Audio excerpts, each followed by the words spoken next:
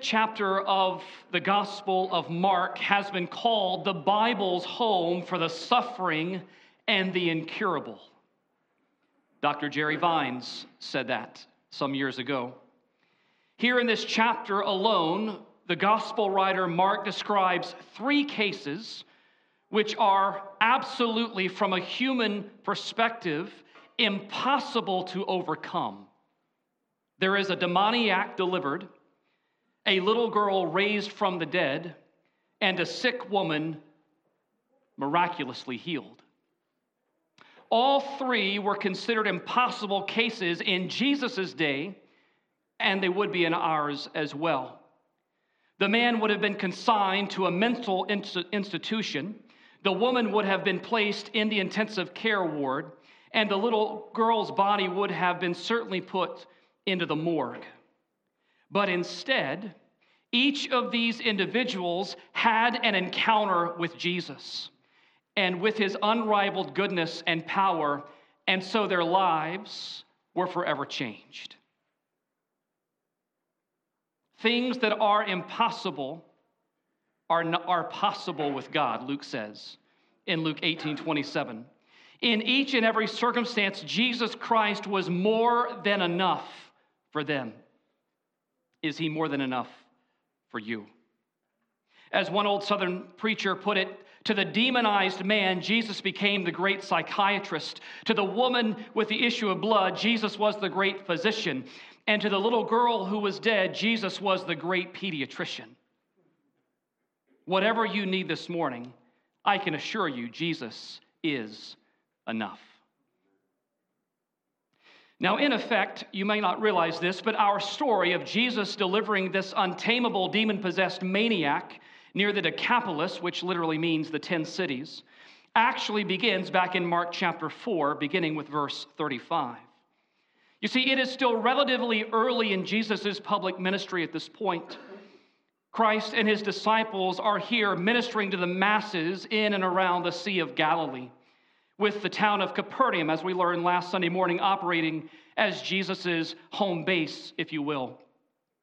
Jesus is teaching the people in parables, and the tensions are rising between he and the Pharisees. We'll learn more about them next week, and the scribes and the other religious know-it-alls who clearly saw Jesus as the major threat to their cushy control over the citizenry of Israel.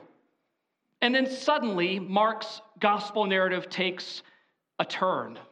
Mark chapter 4, verse 35. Look at the text. On that day, Mark writes, when evening had come, he said to them, let us go to the other side. And leaving the crowd, they took him with them in the boat, just as he was. And other boats were with him. And a great windstorm arose, and the waves were breaking into the boat, so that the boat was already filling, but he was in the stern, asleep on the cushion. And they woke him and said to him, Teacher, do you not care that we are perishing? And he awoke and rebuked the wind and the sea. Peace, be still. And the wind ceased, and there was a great calm. And he said to them, why are you so afraid? Have you still no faith? And they were filled with a great fear and said to one another, who then is this, that even the wind and the sea obey him? The first half of Mark's gospel, Mark 1, verse 1 through Mark 8, verse 29 and 30, is filled with scene after glorious scene, each pointing to the answer behind the momentous question, who is this man? Who is Jesus? Who is he that raises the dead and heals the sick and teaches with authority that is unmatched? In fact, the bookends of the first half of Mark's account actually remove all doubt as to who he is. Look at Mark 1, verse 1. One bookend. The beginning of the gospel of Jesus Christ, the Son of God. Clear enough? Now look at Mark chapter 8, verse 29. Peter's great confession where he says, Jesus says, and he asked them, but who do you say that I am? And Peter answers, you are the Christ So as the reader to Mark's gospel, you and I should say, okay, who is Jesus? He is the Son of God, and he is the Messiah of Israel. Clear enough. But if you're in Mark's story, it seems like nobody can understand who he is. So the first 8 chapters of Mark's gospel, we see time and time again, present Jesus as the Son of God, the long-awaited Messiah of Israel. When you read your word Christ in your New Testaments, it's the word Messiah. It means anointed one. And he comes announcing the arrival of God's kingdom on earth by preaching repentance and salvation for those who place their trust in him, and by demonstrating his true identity by performing incredible miracles and displaying awesome authority over demons and disease and even death itself. That's who he is. The Holy One of God in Mark's gospel is a herald of divine truth and a healer with divine power, and you would do well to do business with him. He travels from village to village preaching the kingdom and forgiving sin and leaving a trail of newly mended lives in his wonderful wake of grace. He's like no other to grace the earth. That's who he is. Now, by the way, the second half of Mark's gospel, beginning in chapter 8, verse 31, all the way to chapter 16 and verse 20, will also answer the question, who is Jesus? However, the answer there will not so much focus on Jesus' teaching and miracles, but rather upon his suffering and his death and his resurrection from the grave. Because we have 3 times, Mark 8:31, Mark 9:31, and Mark 10, verses 33 to 34, where Jesus predicts his suffering, his execution, and his resurrection in Jerusalem not many days from now. And so Mark is telling us who this Jesus is. He heals diseases. He raises the dead. He defeats the kingdom of Satan. And oh, by the way, he also proves who he is by his death and resurrection from the grave. Let there be no doubt who this man from Nazareth truly is. He is the Messiah. Jesus, the Son of God and Christ of Israel, in the second half, is the suffering servant of Yahweh, and he's come to rescue us. And so, friends, notice with me this morning.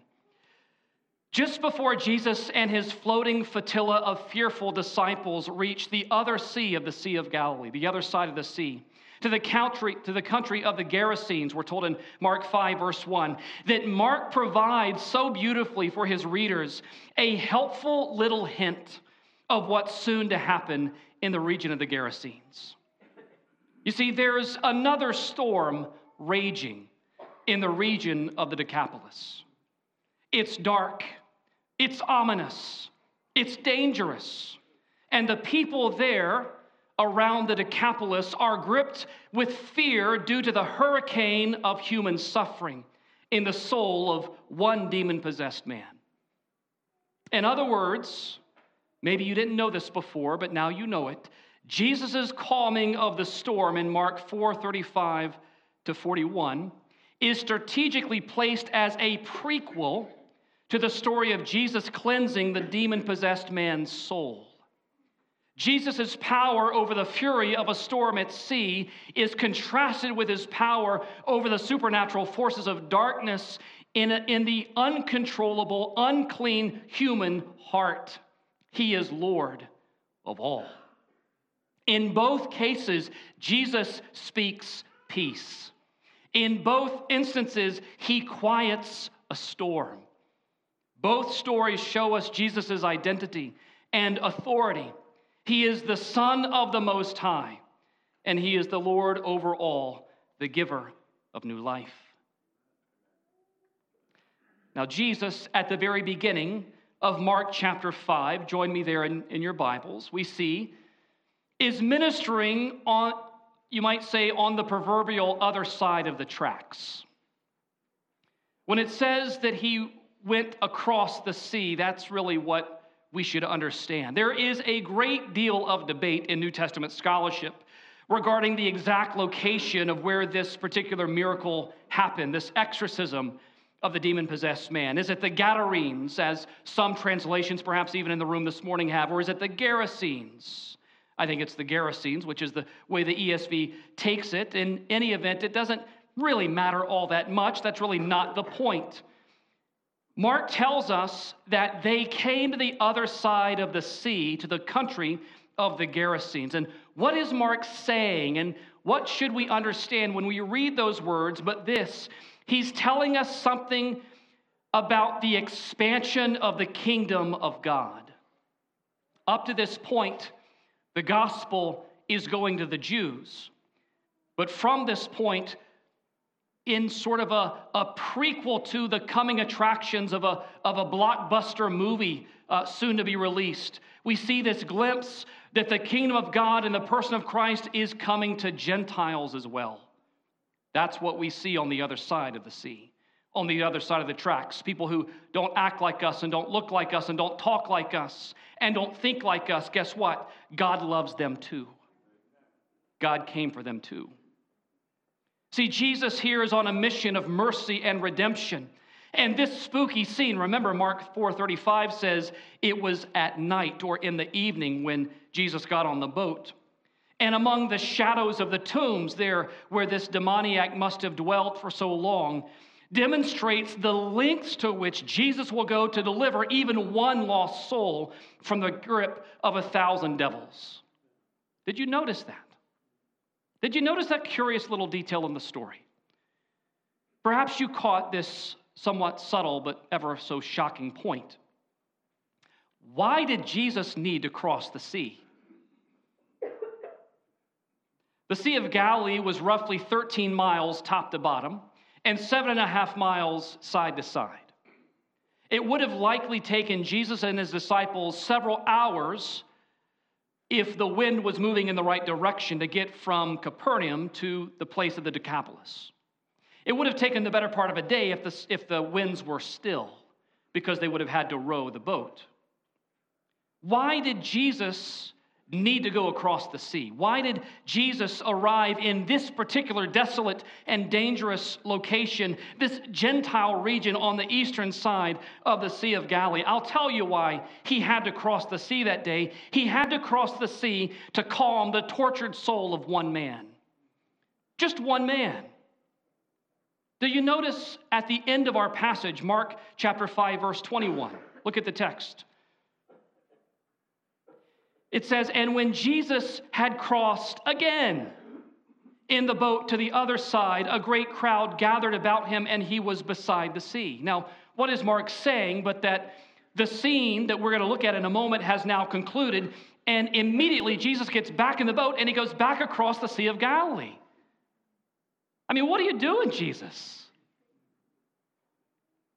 I've got a pastor friend who loves to take vacation time, and he's retired now, so he has lots of it, to simply visit graveyards and cemeteries, particularly Civil War cemeteries. I do not understand him at all. It's sort of what Jesus does here, only this is no vacation. This is a business trip. Jesus is on a business trip. It should not be lost on any one of us that Jesus crossed a raging sea to speak peace for one soul. If you were the only soul whom God ever made, and you had taken the fruit and incurred the wrath of God against sin, Jesus would have come for you. He would have come for you. He would have left the glories of heaven to come just for you. That's the kind of God that we serve. That's the kind of God who loves us. John Wesley said, or Charles, one of the two, they were both prolific hymn writers, he left his Father's throne above, so free, so infinite his grace, emptied himself of all but love, and bled for Adam's helpless race. 'Tis mercy all immense and free, for oh my God, it found out me. A line to the song, and can it be? Now, it should also not be overlooked, if you're studying the passage with me, that Jesus alone is seen facing down the forces of hell by himself. Do you notice that in verse 2? The text says, and when Jesus had stepped out of the boat, immediately there met him out of the tombs a man with an unclean spirit. Now, you got to slow down sometimes when you're reading God's word. Back in Mark chapter 4, several boats had launched out to cross the sea. At the beginning of Mark 5, a boat is focused on, and one man is seen getting out of the boat. You see, we don't collectively defeat Satan and the forces of hell. That's Jesus' job. Jesus does that. And so we see here Christ getting out of the boat alone. According to verse 36 of Mark chapter 4, there were multiple boats, but only one man stepped out of the boat and into the life of this dangerous, devil-filled Gentile maniac. I mean, who could blame them, though? Who could blame the disciples for cowering back in the boat and peeping through the hole in the side? I know that I probably would have stayed in the boat too. In fact, I thought about this several times this week. I often do hide in the proverbial boats of discipleship anytime I fail to tell somebody else about this Jesus who crossed heaven and earth for them. Do you hide in the boat? I think we all do from time to time. But the fact of the matter is that here, the disciples, at least to me, and I might be making more of it than one ought, are ominously absent from this scene in the Gerasenes. They're nowhere to be found. It's Jesus against a legion of demons. Well, Mark tells us why Jesus might have been the only one to get out of the boat. Mark chapter 5, verse 3. And he, that is the demoniac, lived among the tombs, and no one could bind him anymore, not even with a chain. For he had often been bound with shackles and chains, but he wrenched the chains apart, and he broke the shackles in pieces. No one had the strength to subdue him. Night and day among the tombs and on the mountains, he was always crying out and cutting himself with stones. Now, Luke's parallel account, found in Luke chapter 8, verse 26 and following, tells us that this man had lived there for a long time, that he wore no clothes, and that he had not lived in a house, but rather he lived among the tombs. On a certain level, understand that this miserable, untamable man living among the dead is simply a picture of the mass of humanity steeped in his rebellion against God in sin. I said last week you and I are the man on the mat. Well, this week we're out of our minds. We're demoniacs in our sin. The insanity, the nakedness, the raging violence of this man's inner and outer presence itself is a parable of mankind's awful predicament apart from God's infinite grace. You might be tempted to sit back and judge the demoniac, but I think Ephesians 2, verses 1 and following apply to you. And you were dead in your trespasses and sins, in the ways in which you once walked, following the course of this world, the prince of the power of the air. We were all out of our minds in sin once upon a time. The sin and the ravages of demonic possession had made this man appear almost subhuman. For that is what sin does to us. Sin twists us right side out. Sin perverts what God declares pure. Sin sabotages us. That's what sin does. Sin is insanity for us as human beings. The demoniac is a social and spiritual outcast here. He is depicted as a menace to society and as a madman to be avoided at all costs. I mean, imagine others had tried to tame him but had failed brilliantly. They had failed, such that now this demon-possessed man was simply labeled a lost cause. I can imagine early first century parents simply warning their wild teenagers not to play too close to the seashore because of that wild man that was known to be living among the tombs. From a Jewish perspective, there was something even more revolting about this poor, unfortunate soul. You see, first of all, again, he was a Gentile. To you and I, who are Gentiles, that might not sound like a big deal, but to a Jew, that's a big deal. The Decapolis, literally the 10 cities, was a predominantly Greek or Gentile district. So look, that fact alone was enough for any self-respecting Jew to stay in the boat, to not get out of the boat. maybe even to not even visit that side of the sea. We all tend to look down on those who live on the other side of the tracks, who aren't like us, but not Jesus. You remember the mission statement of the Gospel of Mark is Luke 19:10. For the Son of Man came to seek and to save that which was lost. See, Jesus doesn't avoid those who are not like him because he's in a class all his own. We're all not like him. He comes across the sea for us. In Mark 5, the gospel of the kingdom is expanding. Like a commercial for a coming film. It's expanding to new territory and to Gentiles. Of course, beyond this, notice as well, the poor man was ritually unclean on account of the fact that he lived among the tombs. Now, again, we have to do some historical, cultural analysis to understand what's going on there. But according to the law of Moses, anyone who came into contact with the dead or the tombs of the dead would have themselves been considered unclean and therefore unable to sacrifice, make an offering of worship, unless that uncleanness was dealt with ritually. The demon-possessed man, we are told, had settled down with death. He had basically made his abode, his dwelling place among these tombs. But Jesus was different. When he encountered someone or something that was unclean, he did not become unclean. The unclean thing became clean. That's what happened with Jesus. This is the gospel of the kingdom, and it involves a promise of a great reversal. A great reversal. That's part of what we should see here. Moreover, this man, not only was he was unclean by virtue of the spirit that is in him, as opposed to us as Christians, who also are possessed by a spirit, but it is the Holy Spirit of God. Worse than that, this man was possessed by an entire legion of devils. Now, a Roman legion consisted of somewhere between 4,000 and 6,000 Roman soldiers. 4,000 and 6,000.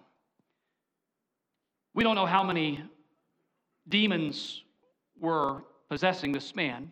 I think the point is that there was an overwhelming force that had gripped this man's soul and condition. He was externally and internally unclean and in suffering.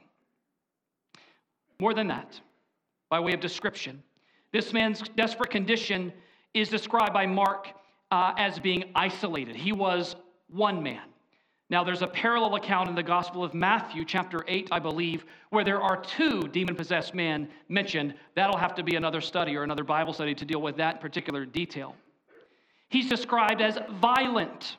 We're told in the text that he had often been bound with shackles and chains, but had wrenched the chains apart and broke the shackles in pieces, such that no one had the strength to subdue him. And then finally, the last detail is he was in constant agony and suffering.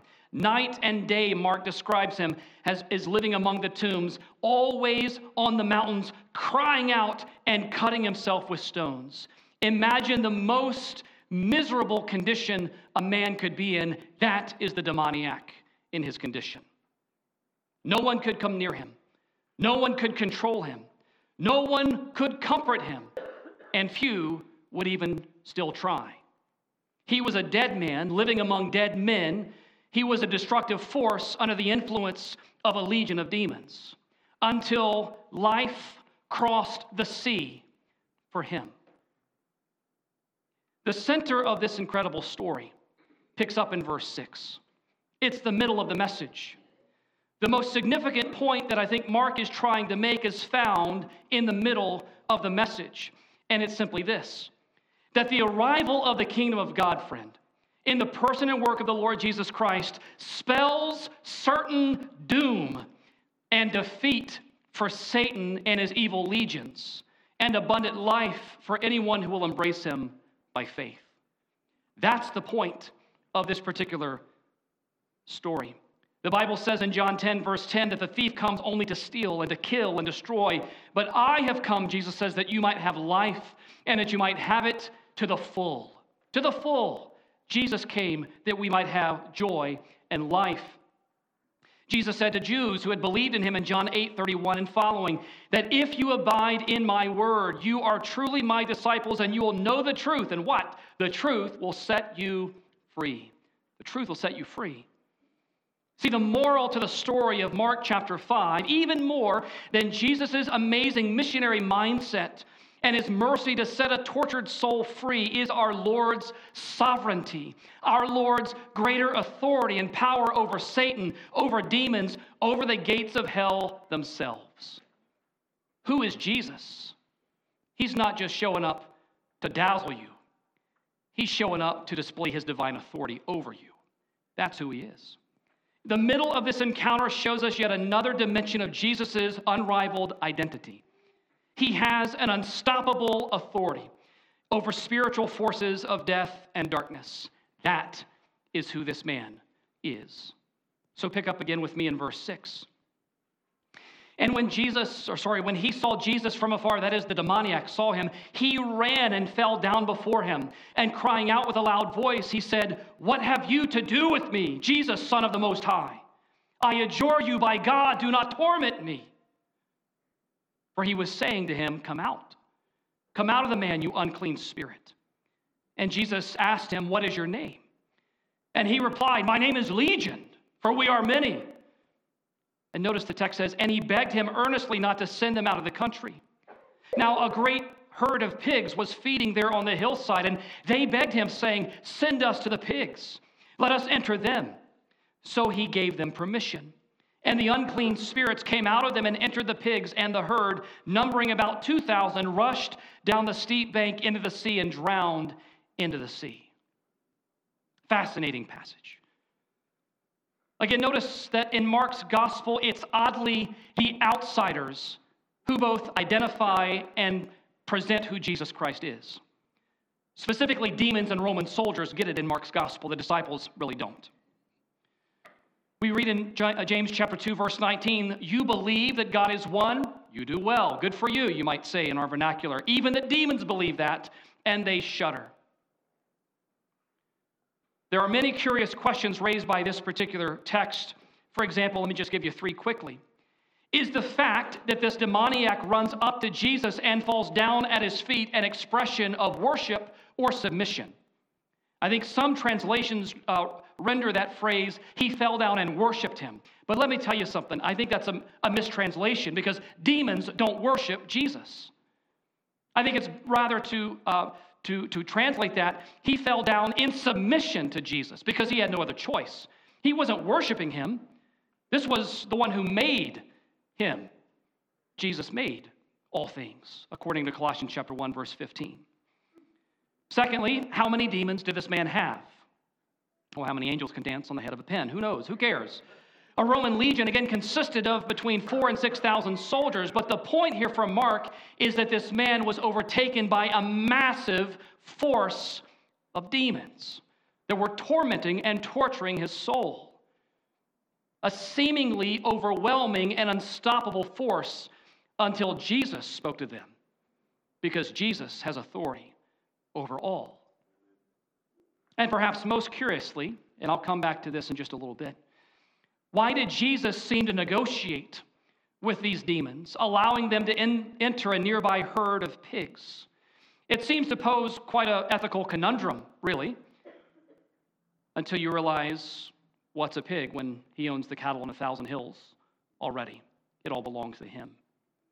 It's possible that this scene of the pigs jumping in over the cliff into the sea was a foreshadowing of a coming judgment, according to 2 Peter 2, verse 4, of the angels being thrown into the abyss, or Jude, verse 6.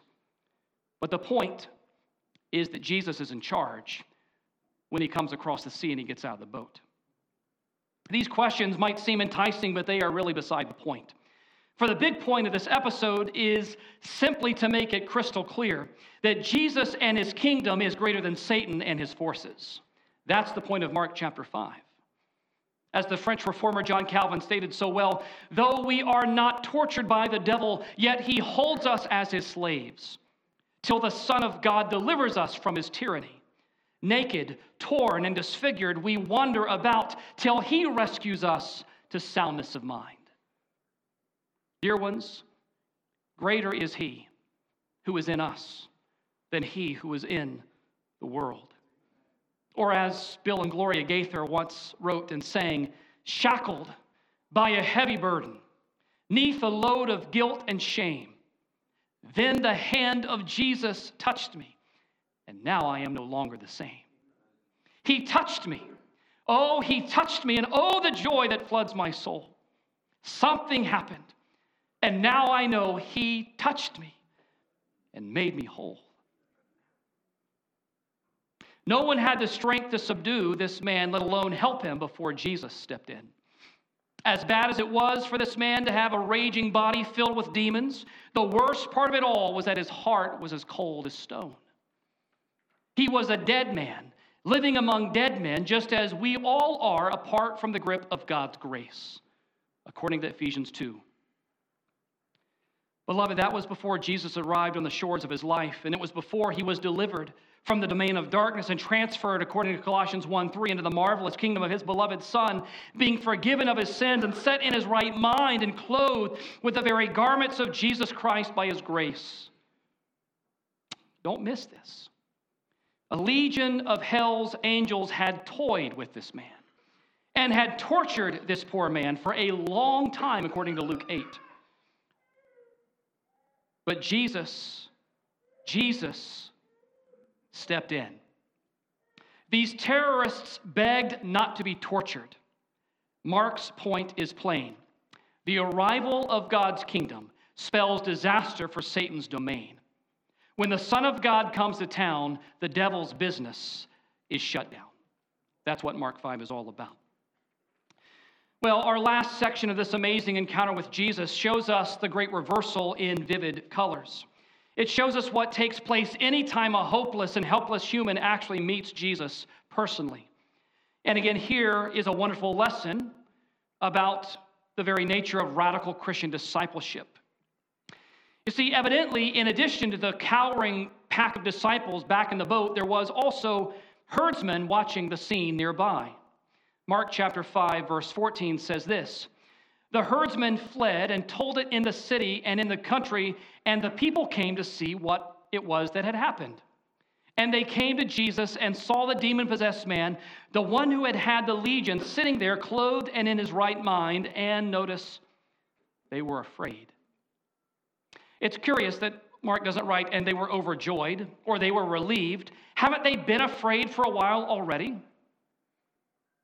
Maybe it was the rising price of bacon that had gotten their attention. Who knows? But in any event, when the townies came to Jesus, notice what they saw. They saw the violent and aggressive man who had been running around terrorizing everybody in the Decapolis, now sitting there. They had never seen him still before. He was sitting there, soaking in the glory of Jesus. What else did they see? They saw this formerly naked man, exposed man, who was the embarrassment of the region. I mean, you're welcome to come visit us, but just stay away from the tombs. They saw this man now clothed in the very presence of Jesus. Is that not what happens to us through the gospel? They saw, thirdly and finally, this maniac who had been possessed by an army of hell's angels, being described as sitting in his right mind by the mercy of God.